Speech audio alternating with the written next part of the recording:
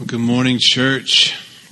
Before we jump into Psalm 4 this morning, I wanted to just let you know that on August 21st, there's a full solar eclipse. Most of you guys are probably up on that news. You've stayed aware of that situation and the hysteria that surrounds that, and the fact that hotel rooms in the actual full shadow are going for like $900 to $1,000 a night in places. It's just crazy.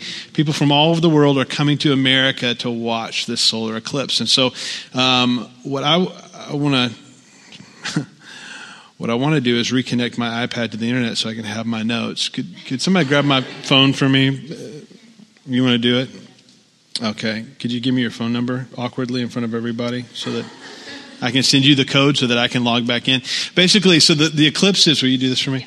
The eclipse is on a Monday, the 21st of August. So on Sunday before, on the 20th, we're just going to have everybody over the house after church at 12:30 for a potluck. And I'm going to do a little bit of teaching. What does the Bible actually say about this? Right? What's the biblical perspective? There's so much hysteria. There's so much hype. Scripture does talk about signs in the sun, moon, and stars related to the day of the Lord. What does this mean? What does this mean? So if that's intriguing to you at all, just make plans to be at the house. We'll have some print materials next week, and I'll blitz social media this week so you can share that with people. And it's funny because there'll be a lot of people outside of the realm of the people in this room right now that you know that will go, man, I might actually come to that. I want to hear about that. And so maybe there's a good connection for folks who might not otherwise darken the door of Emmaus Road. So, or maybe you're just curious. And right now I'm really just buying time while Katie logs me back into the Wi-Fi. How are we coming on that? That's awesome. Thank you for doing that. It's really hard for me to multitask and do that while I'm trying to talk about something else. I don't do that well. So thank you for jumping in. Psalm 4, a song of gladness. Now, my sophomore year of college, so I had if you don't know my story, I had a full scholarship to Clayton State University in Atlanta to sing. I was a vocal performance major. I had a full ride. But I met a girl. And that girl had a full ride to Troy State University in Alabama, it was an hour south of Montgomery, Troy, Alabama is, in the middle of nowhere. Right? The only reason you go to Troy is to get to Dothan so that you get to Panama City Beach if you're going on vacation. It was like a 2-horse town, right? And so there's Troy State in the middle of nowhere, Alabama, and the girl that I am head over heels with, Twitter-pated with, is in Troy. And so I did what any red-blooded American guy would do. Not really, only the foolish ones. I gave up my full ride at Clayton State, and I transferred to Troy State University my sophomore year. And I walked onto the tennis team, and they said, you can be the tackling dummy, so there's no scholarship money there. And then I went into the music department. They said, yeah, we've got scholarship money. How's $300 a semester? I'm like, nothing. That's nothing. That's what that is. Thank you. But so for my whole year of school, I was at Troy State University. And I had this roommate, when you don't go to school with someone, the people you know from high school, you get paired with people in your dorm. And I was paired with this guy, and a little questionable at first. And I thought, I'm not sure this is going to work out. And he turned out to be a pretty decent guy. But at one point during the year, he had this really awful habit of going down the hall to the showers and leaving the dorm room door wide open.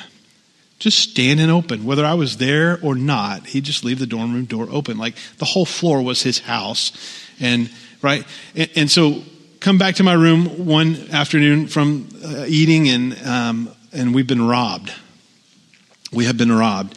And all of my, and this is not going to resonate with many of you, but for me it was very precious. All of my Petra CDs were gone. And if you know who Petra is, just 80s classic Christian rock. I had all of them, and it was spectacular, and they're all gone. I'm like, who would steal Petra CDs? They're a Christian band, right? And so I even found the pawn shop because there were like 2 in Troy, right? Where they were. They had been pawned. And then the guy was like, well, you can buy them back. And I was like, no, they're mine. And anyway, so still a little bit of grievance there. Still a little suspicious of my roommate. I was angry, right? Anytime you've been robbed, if you've had stuff stolen from you, you feel angry, you feel violated. The emotion, the response that I did not have was one of gratitude. I did not immediately feel like, man, I'm so glad that this happened. I'm experiencing gratefulness and gladness at being violated. That's not my first response. And it's not our default response when somebody wrongs us. In fact, as I prayed about that, God had me write a letter, and I went around and posted it on campus wishing the best for this thief, especially that he or she would listen to all my Petra CDs and get saved. Right? So I posted this letter all over campus. And the result was that some benefactors that I still don't know who it was read that letter and ended up sending me to a Petra concert because they read the letter. And so I was like, out of all that, I got to go to a Petra concert weeks later. So God turned my anger and my frustration into gladness when I acted in faith in a way that honored him. It was this weird thing. I just remember this life lesson as a sophomore in college, right? One of Satan's most successful lies, I think, is that God is a cosmic killjoy who wants everybody to be miserable. And people view God as this great sadist in the sky who gets perverse delight in making his creatures miserable. But even, I think, a casual reading of the Bible, especially the book of Psalms, gives us a view to the contrary, that God is a being who has great joy personally, and that he wants everyone who comes to know him to enter into that lasting sense of gladness and peace and joy in his presence. The Psalms overflow with the theme of gladness. In fact, I'll just read you a couple here. Psalm 50, verse 14 says, offer to God the sacrifice of thanksgiving and perform your vows to the Most High, right? As you come to him, your heart's overwhelmed with gratitude and thanks. In Psalm 105, the psalmist says, give thanks to the Lord, call upon his name, make known his deeds among the people. The idea is, like, when we cultivate gratitude towards God, what happens is this wellspring of telling people about how good he is because we're glad in him, right? And then Psalm 107:8 says, thank the Lord for his steadfast love, his wondrous works to the children of man. So constantly there's this, God is doing amazing things on our behalf. He's working in our lives, and the result of that ought to be hearts overflowing with gratitude and thanksgiving, and then this permeating sense of joy and gladness because God is in control and he's got this, right? So scripture says, like, when you sit down to a meal, what do we do? We give thanks, right. And when you lie down in your bed to rest, or you're tucking your kids at night and you're praying for your kids, there's this, let's stop and thank God. Let's give thanks. And when you rise up in the morning, scripture says, give thanks. And when you're in the throes of sickness in your bed with the flu for 3 weeks, give thanks. And when you come out of that sickness and you're well again, give thanks to the Lord. And when you're driving, or when you're sitting in class, or when you're stuck in the nursery at Emmaus Road Church and you're surrounded by people that are knee tall, give thanks to the Lord. Whatever you do, give thanks. And these expressions of gratitude and gladness draw our hearts closer to God. That's what they do. They draw us closer to God. Spurgeon says it this way. This is Charles Spurgeon. There's a marvelous medicinal power in joy. Most medicines taste really awful. But this medicine, the best of all medicines, is sweet to our taste and comforting to our hearts. This blessed joy is contagious. One downcast spirit brings a plague into the house. One person who is wretched seems to stop all the birds from singing wherever that person goes. But the grace of gladness is contagious. Holy joy will oil the wheels of your life's machinery. Holy gladness will strengthen you for your daily labor. Holy gladness will beautify you and give you influence over the lives of others. I love that perspective. So look at me, look with me at Psalm 4 this morning, because I think this psalm above all others captures this idea of gladness. David says, answer me when I call, O God of my righteousness. You have given me relief when I was in distress, and be gracious to me and hear my prayer. O men, how long shall my honor be turned into shame? How long will you love vain words and seek after lies? Selah. But know that the Lord has set apart the godly for himself. The Lord hears when I call to him. Be angry and do not sin. Ponder in your own hearts and on your beds and be silent. Selah. Offer right sacrifices. Put your trust in the Lord. There are many who would say, who can show us anything good? Lift up the light of your face upon us, O Lord. You have put more joy in my heart than they have when their grain and new wine abound. In peace I will lie down and sleep. For you alone, O Lord, make me to dwell in safety. God, give us wisdom on this psalm. Teach us what your intent here is for us as your people, what it is you want to communicate to us. Father, we confess that we do not live in a perpetual state of gladness. Things wreck our hearts and distract us from giving thanks to you. Would you teach us to walk with attitudes and hearts of thanksgiving and fill us with gladness, even this morning as we worship you together and listen to your word here in this place. We ask in Jesus' name, amen. Let's go back to verse 1. Answer me when I call, O God of my righteousness. You've given me relief when I was in distress. Be gracious to me and hear my prayer. I love this calling out to God. Calling out to God. Do you call out to God? Do you do that in your moments of distress? Do you make it a priority to call out to him first? Or do we run to our spouse? Or do we run to our trusted friend? Or do we run to our parents? Are we going to God? Are we calling out on him? Do you believe in faith that he hears you when you pray and when you call out to him in your moments of need? Because he's asking us, he's inviting us to call out to him. David says, O God of my righteousness, which really is the basis for our being able to call upon him. He's given us his righteousness, and then he expects us to call upon him, and then he hears us and he answers us. David says, give me relief. This is the idea of God as being the one who vindicates us. The idea he stands behind you. Imagine like the little kid standing up to the bully on the playground. The little kid's like 4 and the bully's probably 12. And the little 4-year-old doesn't know that his dad's standing behind him with his arms crossed, you know. And that's the idea of vindication. Like God's standing behind you as you're confronting Satan and your circumstances in the world. And he's standing there. He's got your back. And he's plenty powerful enough, right? And so he stands behind you when you're facing trouble. And God says, vengeance is mine. And when people wrong you, God says, I'm going to fight your battle for you. I'll take care of that for you. So it frees us from the affliction that comes when we try to make war ourselves and try to take that on ourselves. He's gracious to us. It says he hears our prayers. And there's so much comfort and relief in just going to him in prayer. Instead of striving in our own strength to try to deal with the situations that life brings us. So comforting to be able to do that. And so he says, oh men, how long shall my honor be turned into shame? How long will you love vain words and seek after lies? How long is a question of justice.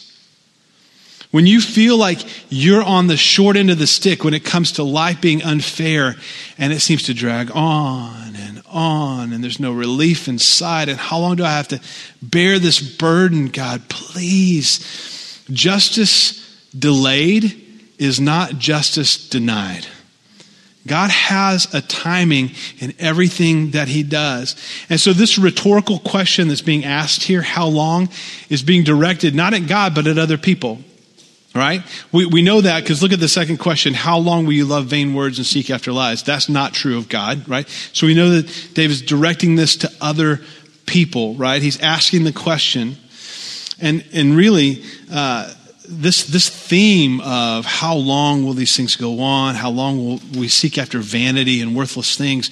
Read Ecclesiastes 1 and 2 this week. We'll pick a sunny day so that you're not overly depressed, right? Just read Ecclesiastes chapter 1 and 2. Solomon writes about this whole theme of life is meaningless under the sun. This phrase, under the sun, this closed system that we would call naturalism, right? But God is not under the sun. He's outside of that system. He's the one who made it. But if your worldview is locked into reality under the sun, Anything that you give your life to, Solomon says, ultimately leads you to the place of futility and meaninglessness. It's vanity of vanities, he would say. Life is meaningless, a pursuit of that which is worthless. So here's David, here's Daddy, and then Solomon later writing, life apart from God and the pursuit of God is ultimately meaningless and worthless. It's a lie. It's a deception. And so that's why David's saying, how long are you going to seek after things that are lies? How long are you going to chase after vanity and deception? How long? David's posing these questions to the people around him who are not relying upon God. They're not worshiping God. They're not delighting in God. And so the point here is that these injustices, the seeming injustices, cannot go on forever. They're not going to go on forever. And there's an inherent warning here in verse 2 to those who are listening to this to turn to God while there's still time and put your faith in Him and trust Him while you still can. This reality, this feeling of like things are always wrong and I feel beat down, that's not going to go on forever, right? But while you have the mental faculty, while you have the ability, turn to God, trust God, put your faith in God. Verse 3, but know that the Lord has set apart the godly for Himself, and the Lord hears when I call to Him. That's the contrast now, right? David says He set apart the godly. That's the concept of holiness, right? Holy is just a word that means other. It's other. It was so great. I had this perfect object lesson last week at SALT. We were talking about holiness in 1 Peter, and I had a cup of Coke from Wendy's, and you know when you get the drink, they have the lid. It says cola, tea, other. Like, who orders other?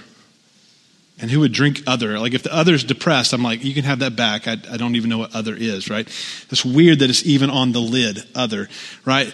But other is the concept of holiness. Is God is different than. He's set apart. He's distinct from, right? He's not normal. He doesn't fit into our categories or our boxes. He's infinite, and He can't be fully understood. You cannot manipulate God. You cannot control Him. He's other. He's holy. So maybe before you go to bed tonight, take some time to read Psalm 50, right? Because God in Psalm 50, He talks about His holiness in this way. He says, look, I don't need you to bring me animals for sacrifice because I'm hungry and I need food. That's not what this is about. I don't need you. I don't need you to keep the temple nice and clean in a balmy 72 so that I don't catch a cold. Thank you very much. He's just this rhetorical, like, kind of laying everybody low in Psalm 50. Like, I don't need you guys to do this stuff for me. Like, I'm beholden to you to keep me propped up. He said, I'm God. I'm holy. I'm other than. He said, I'm not a man like you. I'm God. Right? This is a great psalm to remind us of God's holiness. And this otherness of God is what we refer to as His holiness. 1 Samuel says there's none holy like the Lord. There's none besides Him. In Isaiah 40 says, God says, who are you going to compare me to? That you could be able to say to Him, oh, He's like the Holy One. Who is in the same category with me? Nobody. Hosea says it this way. God is not a man, but the Holy One is in your midst. And in the end, God is holy, and that He is God. He's not like anything else we know. He's incomparable, incomparable. Depends on which syllable you put the emphasis, really. His holiness is utterly unique. It's His divine essence. It determines all that He is and does, and is determined by no one else. So call it His majesty, call it His divinity, His greatness, His value. In the end, the language just kind of runs out when we talk about holiness. And so we have this word holy. It's like sailing to the world's end and then just in utter silence and reverence and awe because you've run out of words, right? Holy is just kind of this idea. And this is the holy God who hears His faithful ones. Now that's crazy. I want you to just think about that for a minute. The psalmist says that God breathed out stars, right? He just said, stars, right? And He knows every grain of sand on every seashore. He can give you the number. He can give you the count. He knows the depths of the oceans, right? And this is the same God who hears us when we pray to Him. When we call upon him, he hears us. He's intimately involved with us. And so the question is, are you a faithful one? He says, I hear my faithful ones. How can you know if you're a faithful one? Faithful, break that word down, faith and full. Are you full of faith? Are you filled with faith? Are you a person who's acting in faith? The first act of faith is to trust Jesus alone for salvation, to repent of sin and turn away from it, and place your trust fully in him. Are you filled with faith? Because those are the people that he hears. He hears them when they call to him. And so verse 4 says, be angry and do not sin. Ponder in your own hearts on your beds and be silent. Selah. And then there's that word that means stop and listen, consider this, right? Be angry at sin. This may be news for some of you. And some of you have been in church, maybe your whole lives. Anger is not sin. Did you know that? I think that we take all of our emotions, we put them in two categories. We go bad emotions, good emotions. Anger is a bad emotion. Bad emotions are sinful. Can I just blow that paradigm up for you this morning? That's just not true. Anger is an emotion. Think of your emotions as lights on the dashboard of your car. Right? When that light is flashing at you, it's not the light. There's something wrong under the hood. Right? The light is an indicator that something else is happening. And so being angry is not inherently sinful. It's what we do with our anger that determines whether we end up in sin or whether we don't, right? And so it's be angry and do not sin. Be angry and do not sin. Reflect on what it is you're angry about and be still. This is why I tell people all the time, you need to carve out one day a month to go away for like 6 to 8 hours by yourself. Go sit in a field. Or just go down to the beach or go on a hike, leave your cell phone in the car and spend some time alone. Even if you're not one of those people who journals, like you take your journal and your Bible and you come away with this really deep insight and 14 pages of notes on like how good God is. Don't feel like you got to get there, right? Just go away and be still. Just start with that. That's going to be hard enough for some of you. Like, by the second hour, you're having withdrawal from your phone. You're like, I'm shaking. Got to check Facebook, right? Just go be still. Just go be still. This is what it means to ponder in your own hearts on your beds and be silent. Like this is an important thing for us as people. We were not made to be connected all the time. Go get away and disconnect, right? Take a soul day. Fast from media consumption. Times of solitude and quiet and stillness and meditation. And then verse 5, offer right sacrifices and put your trust in the Lord. Offer sacrifices. Well, we don't live in that old covenant system. So what does that look like for us? Nobody's bringing lambs to church and being like, yep, blood everywhere. Woo, Jesus, right? That's not happening. So what does it look like for us to offer right sacrifices? Well, the word is worship. Worthship. It's ascribing worth. It's recognizing the worthiness, acknowledging the worthiness of God. Worship is, here's our definition I want to build for us, a right response to God. A right response to God for one, for who he is. Just by nature of who he is, he deserves our worship. He's the God who made all things. He's the God who gave us life. He deserves our worship. And then it's also a right response to God for what he's done. He's created this amazing place in which we live. He's blessed us with all the things that we have in our lives that are good. He's given us his only son, Jesus Christ. He deserves our worship. And so that Old Testament system, animals had to die as part of the worship because blood covers sin, right? We talked about this last week. But in the new covenant, Jesus' blood covers sin completely and permanently.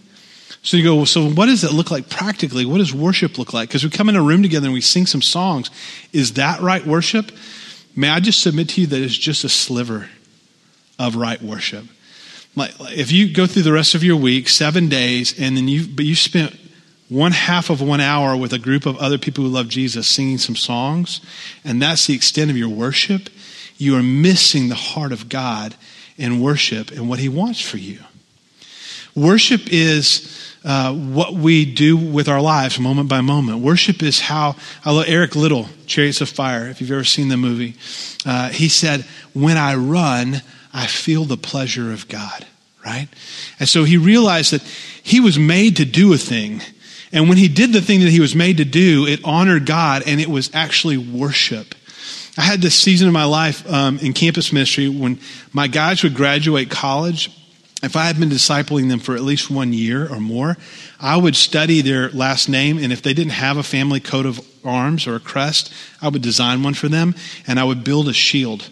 And I would paint their family crest on there. I would make one for them, and I would give it to them at graduation. And I realized, like, when I'm in the garage and I'm cutting like 1/2-inch plywood and sheet metal and riveting those things together and painting them and designing that was worship. It was worship. I was enjoying it because I was doing this thing. God gave me the creativity and the just thoughtfulness to do this for my guys, and it honored him because I was just operating in the fullness of his calling on my life, and that was worship. Now, that doesn't mean I could go sit in a boat and fish and be like, me and Jesus, we're cool. I don't have to go to church, right? There's also a place for corporate worship that's necessary for the believer, right? But when it's what Paul says, Romans 12, 1 and 2, right? You guys know this verse? Do not be conformed any longer to the pattern of this world, but what?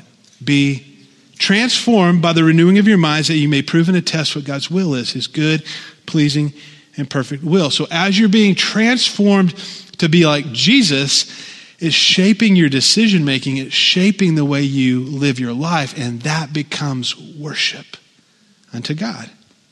So offer right sacrifices. Yeah, come to church on Sunday. Worship with the people of God. Engage in singing and in the hearing of the word and let it get into you. But also make Christ-honoring decisions every day. Love your family well. Work hard as unto the Lord, right? Those are all worship. That's all worship. Verse 6. There are many who say, who will show us some good? Lift up the light of your face upon us, O Lord. I love this idea, this question, who can show us anything good? Well, gazing upon the Lord in his majesty is good. Like focusing on Jesus every day as we go about our work and our lives is good. Versus, like what's the alternative, would be to focus on the world around us. If I watch a lot of TV, especially any news channel, I tend to get depressed. I don't know about you. I get discouraged. There's a lot of bad stuff happening in the world that, quite honestly, I don't need to know about. Things that happen in Ghana, do I need to carry the burden of something that happened in Ghana? I don't know that I do, right? And I just kind of made it a rule about 5 or 6 years ago, like I can't listen to talk radio because wherever I end up in the car, wherever I'm going, I end up angry when I get there, right? And so there's who can show us anything good? So I can either choose to fix my eyes upon Jesus and gaze at the majesty of God, or I can look at the world. But I can't do both. I just can't do both. One of those things is going to grow brighter and more focused, and the other one's going to grow dim, right? Whatever your focus is on, am I going to focus on Jesus or am I going to focus on the world? One's going to grow brighter and clear and focused, and the other will grow dim. And as I was writing that this week, I thought about the hymn that I grew up singing. Maybe some of you did too. Turn your eyes upon Jesus, right? Look full in his wonderful face, and the things of earth will grow strangely dim in the light of his glory and grace. And what happens is, as you begin to focus on the Lord every day and week after week, you look back around at the world at one point and you go, why was I ever even enamored with those things? I mean, there are places that I go today that, even 10 years ago, I go, why was that even a draw for me? Why was that even a thing? And I watch people who don't know Christ be consumed with some of these things, and it elicits a heart of compassion in me, right? Because once I was there and I was consumed with those things too. I had to go to the outlet mall this week. That was a trial, right? I had to go to the Seattle Premium Outlets. And you just see people like in and out, I got to buy all this stuff. I got to have all these things. And I thought that was me. That was me. Lord, set me free from the things of this world. Let me focus on Jesus, and the things of this world grow strangely dim. That's not to say you don't need new clothes. Some of you, go buy some clothes. I needed new clothes this week. You have put more joy in my heart than when their grain and new wine abound. This is the focal point of the whole psalm. You get to verse 7, because new grain and wine, that speaks to a time of harvest, right? If you live in an agrarian society, first century, or the time David's writing, much earlier, right? This is a time of celebration. You have poured out your strength, all your effort. You've invested money and time in trying to yield produce, whether it's grapes or wheat or barley or whatever it is, all that grain, because that harvest sets you up to be able to feed your family and buy and sell and trade with other people to get the things that you need. Whereas until the point of the harvest, it's kind of acting in faith. You're like, well, I think this is going to come through, and I hope that fire's not going to burn out my field. And then once you've harvested that and it's there's a sense of relief. Oh, right? I have it, and God came through, and he's blessed us, and we have plenty. And it's a time of celebration and gladness. We rest in the Lord's provision, right? It's like all of our needs are met. Right, we have, and we, by the way, have to sort out needs from wants. That's a tough one. Can we just take some time this week to go, what's actually in the want category? Not because I know there's things that I'll tell Jen, I need this. She's like, no, you don't. Right? If you have trouble sorting that out, get a wife. She'll sort it out for you. Right? Need and want. It's contentment. It's celebration.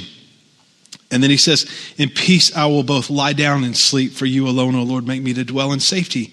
So this idea of peace and joy and gladness brings you to a place of rest, right? It brings you to the place of God is the one watching me and protecting me. So Sabbath, which I don't know when you take your Sabbath. Sunday's not really a Sabbath day for me as a pastor. But whenever you take your day of rest, it's an act of faith. It's an act of faith. Well, the rest of the world is scrambling 7 days a week in the rat race to make as much money as they can and to achieve what they think is security in this life. We're going to, as the people of God, step back from that on one day of the week and go, yeah, we don't have to do that because God takes care of us. Right? We believe in faith that God's going to see that all of our needs are met and we're not going to starve to death and we're going to be okay, and we trust him. So Sabbath is an act of faith, right? Just like tithing is an act of faith. When we tithe, when we give, by the way, tithing is just training wheels for generosity. Jen got up here and talked about generosity. 10%, that's training wheels, okay? Training wheels. Aspiring leaders in the church must learn to be generous with their resources that God has entrusted them with, whatever those resources are. And I'll just say this, stingy people make terrible leaders. So because of the peace of God, and because of his presence and comfort, and because of his provision in our lives as his children, we are free to rest. We are free to be generous. We're free to just find our peace in him and our gladness in him.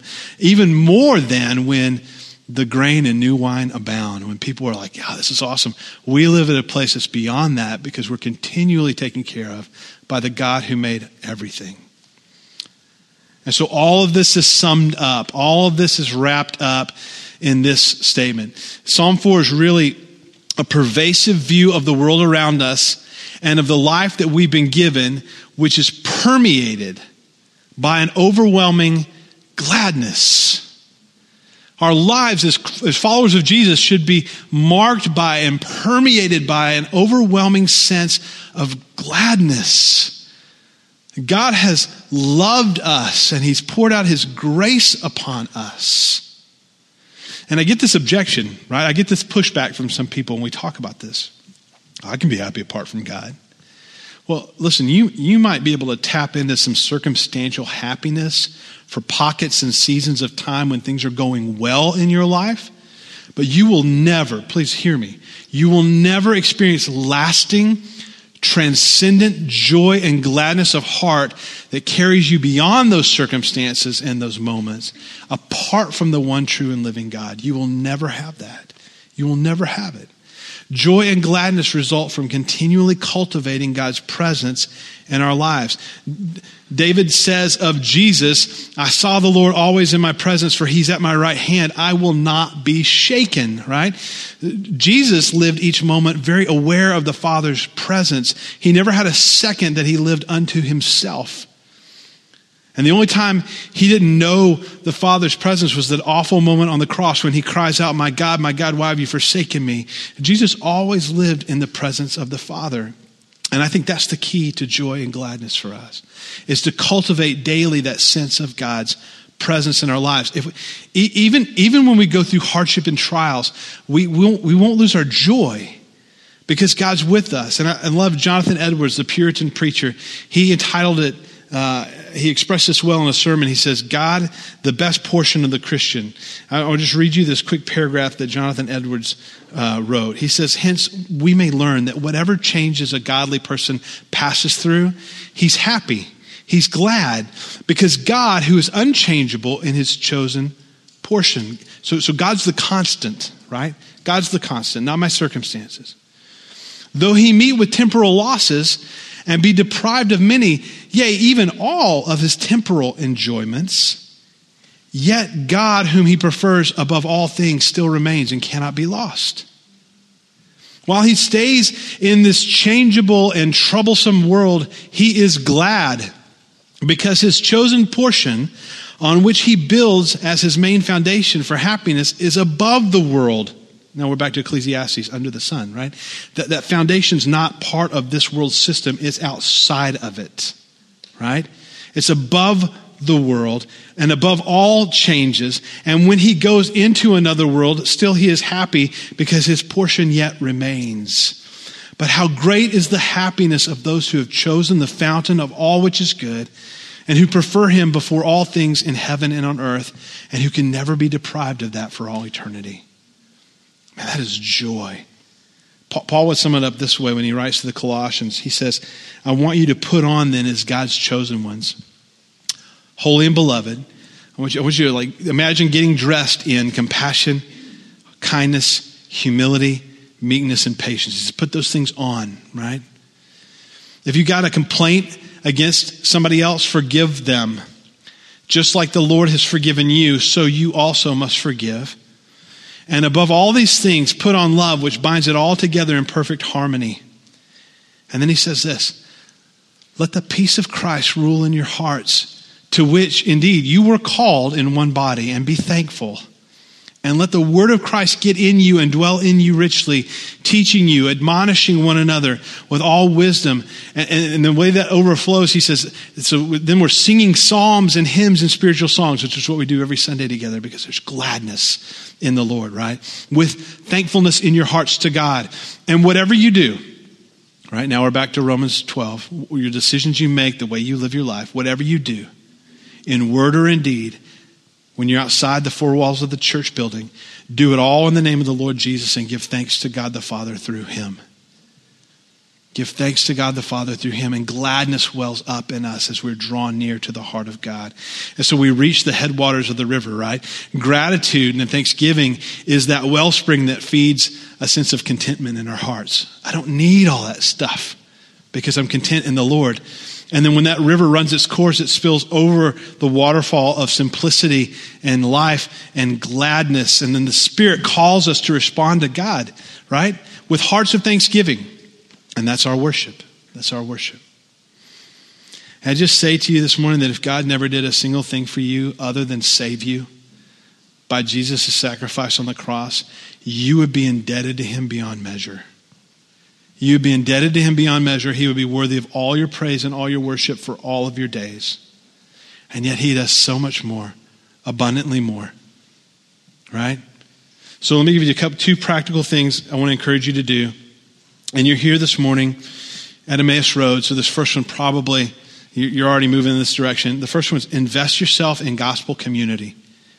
Invest yourself in gospel community in the local church. If you haven't already, you are missing God's will for you and his rich blessings because he uses the church as the vessel through which he does much of that. Cultivating transparency, emotional connectedness with the local church helps generate gratitude as you see other people's lives. Partly it's like they're just as screwed up as I am. Thank you, Lord, right? There's some gratitude there, and there's some thanksgiving that comes out of that connectedness as you walk through life with each other, and you have each other to lean on and to go to in moments of distress. Say, pray for me, I need help, right? The struggles, the victories, the hardships, the celebrations, that all happens in the body, right? It doesn't happen out there by yourself. That happens as part of the body. So number one, invest in gospel community. Number two, can I just encourage you to slow down. Slow down. Practice some of the things we've already talked about this morning, like unplugging for periods of time. Technology fasts. Right? If you got small kids and they're popping in Blu-rays and DVDs all the time, especially in the summertime, our house, it's like, okay, everybody off your screen now. 8 hours, no screens. And then by the second hour, there are withdrawal symptoms, right? The shakes again, right? But practice that slowing down. Take a soul day once a month. Get away. Carve it out. Put it on your calendar. Guard it ferociously. And then go away for 6 or 8 hours and just be by yourself. Right? Even if it means going to Starbucks and getting a venti, right? And then you can borrow my mowing headphones that I use and just sit in the corner where you can't hear anything. You're just like in your own ISO booth. It's fabulous. Coffee and isolation, amazing, right? Go to the mountains, go to the beach, not just to hike, but to sit and listen, to watch and observe and just worship. And be still before the Lord of all the earth and be glad. Be glad in him. This is the day that the Lord has made. I will rejoice and what? Be glad in him. Lord Jesus, would you meet us in this place of weakness as your people? Your word says, just right even here in Psalm 4, you answer us when we call and you hear our prayers. So we pray to you right now and ask you to meet us in our weakness. You've set apart the godly for yourself and you hear us when we call to you. Thank you, Lord. Help us to offer right sacrifices to you and to put our trust in you. And Lord, would you lift up your face upon us and put more joy in our hearts than when we get our tax returns. Put more joy in our hearts than when we get our Christmas bonus checks, Lord. And let us walk in that. And thank you for the freedom to lie down in peace and to rest in you, because you alone cause us to dwell in safety and security. Lord, we love you. We pray all these things in your mighty name. Amen.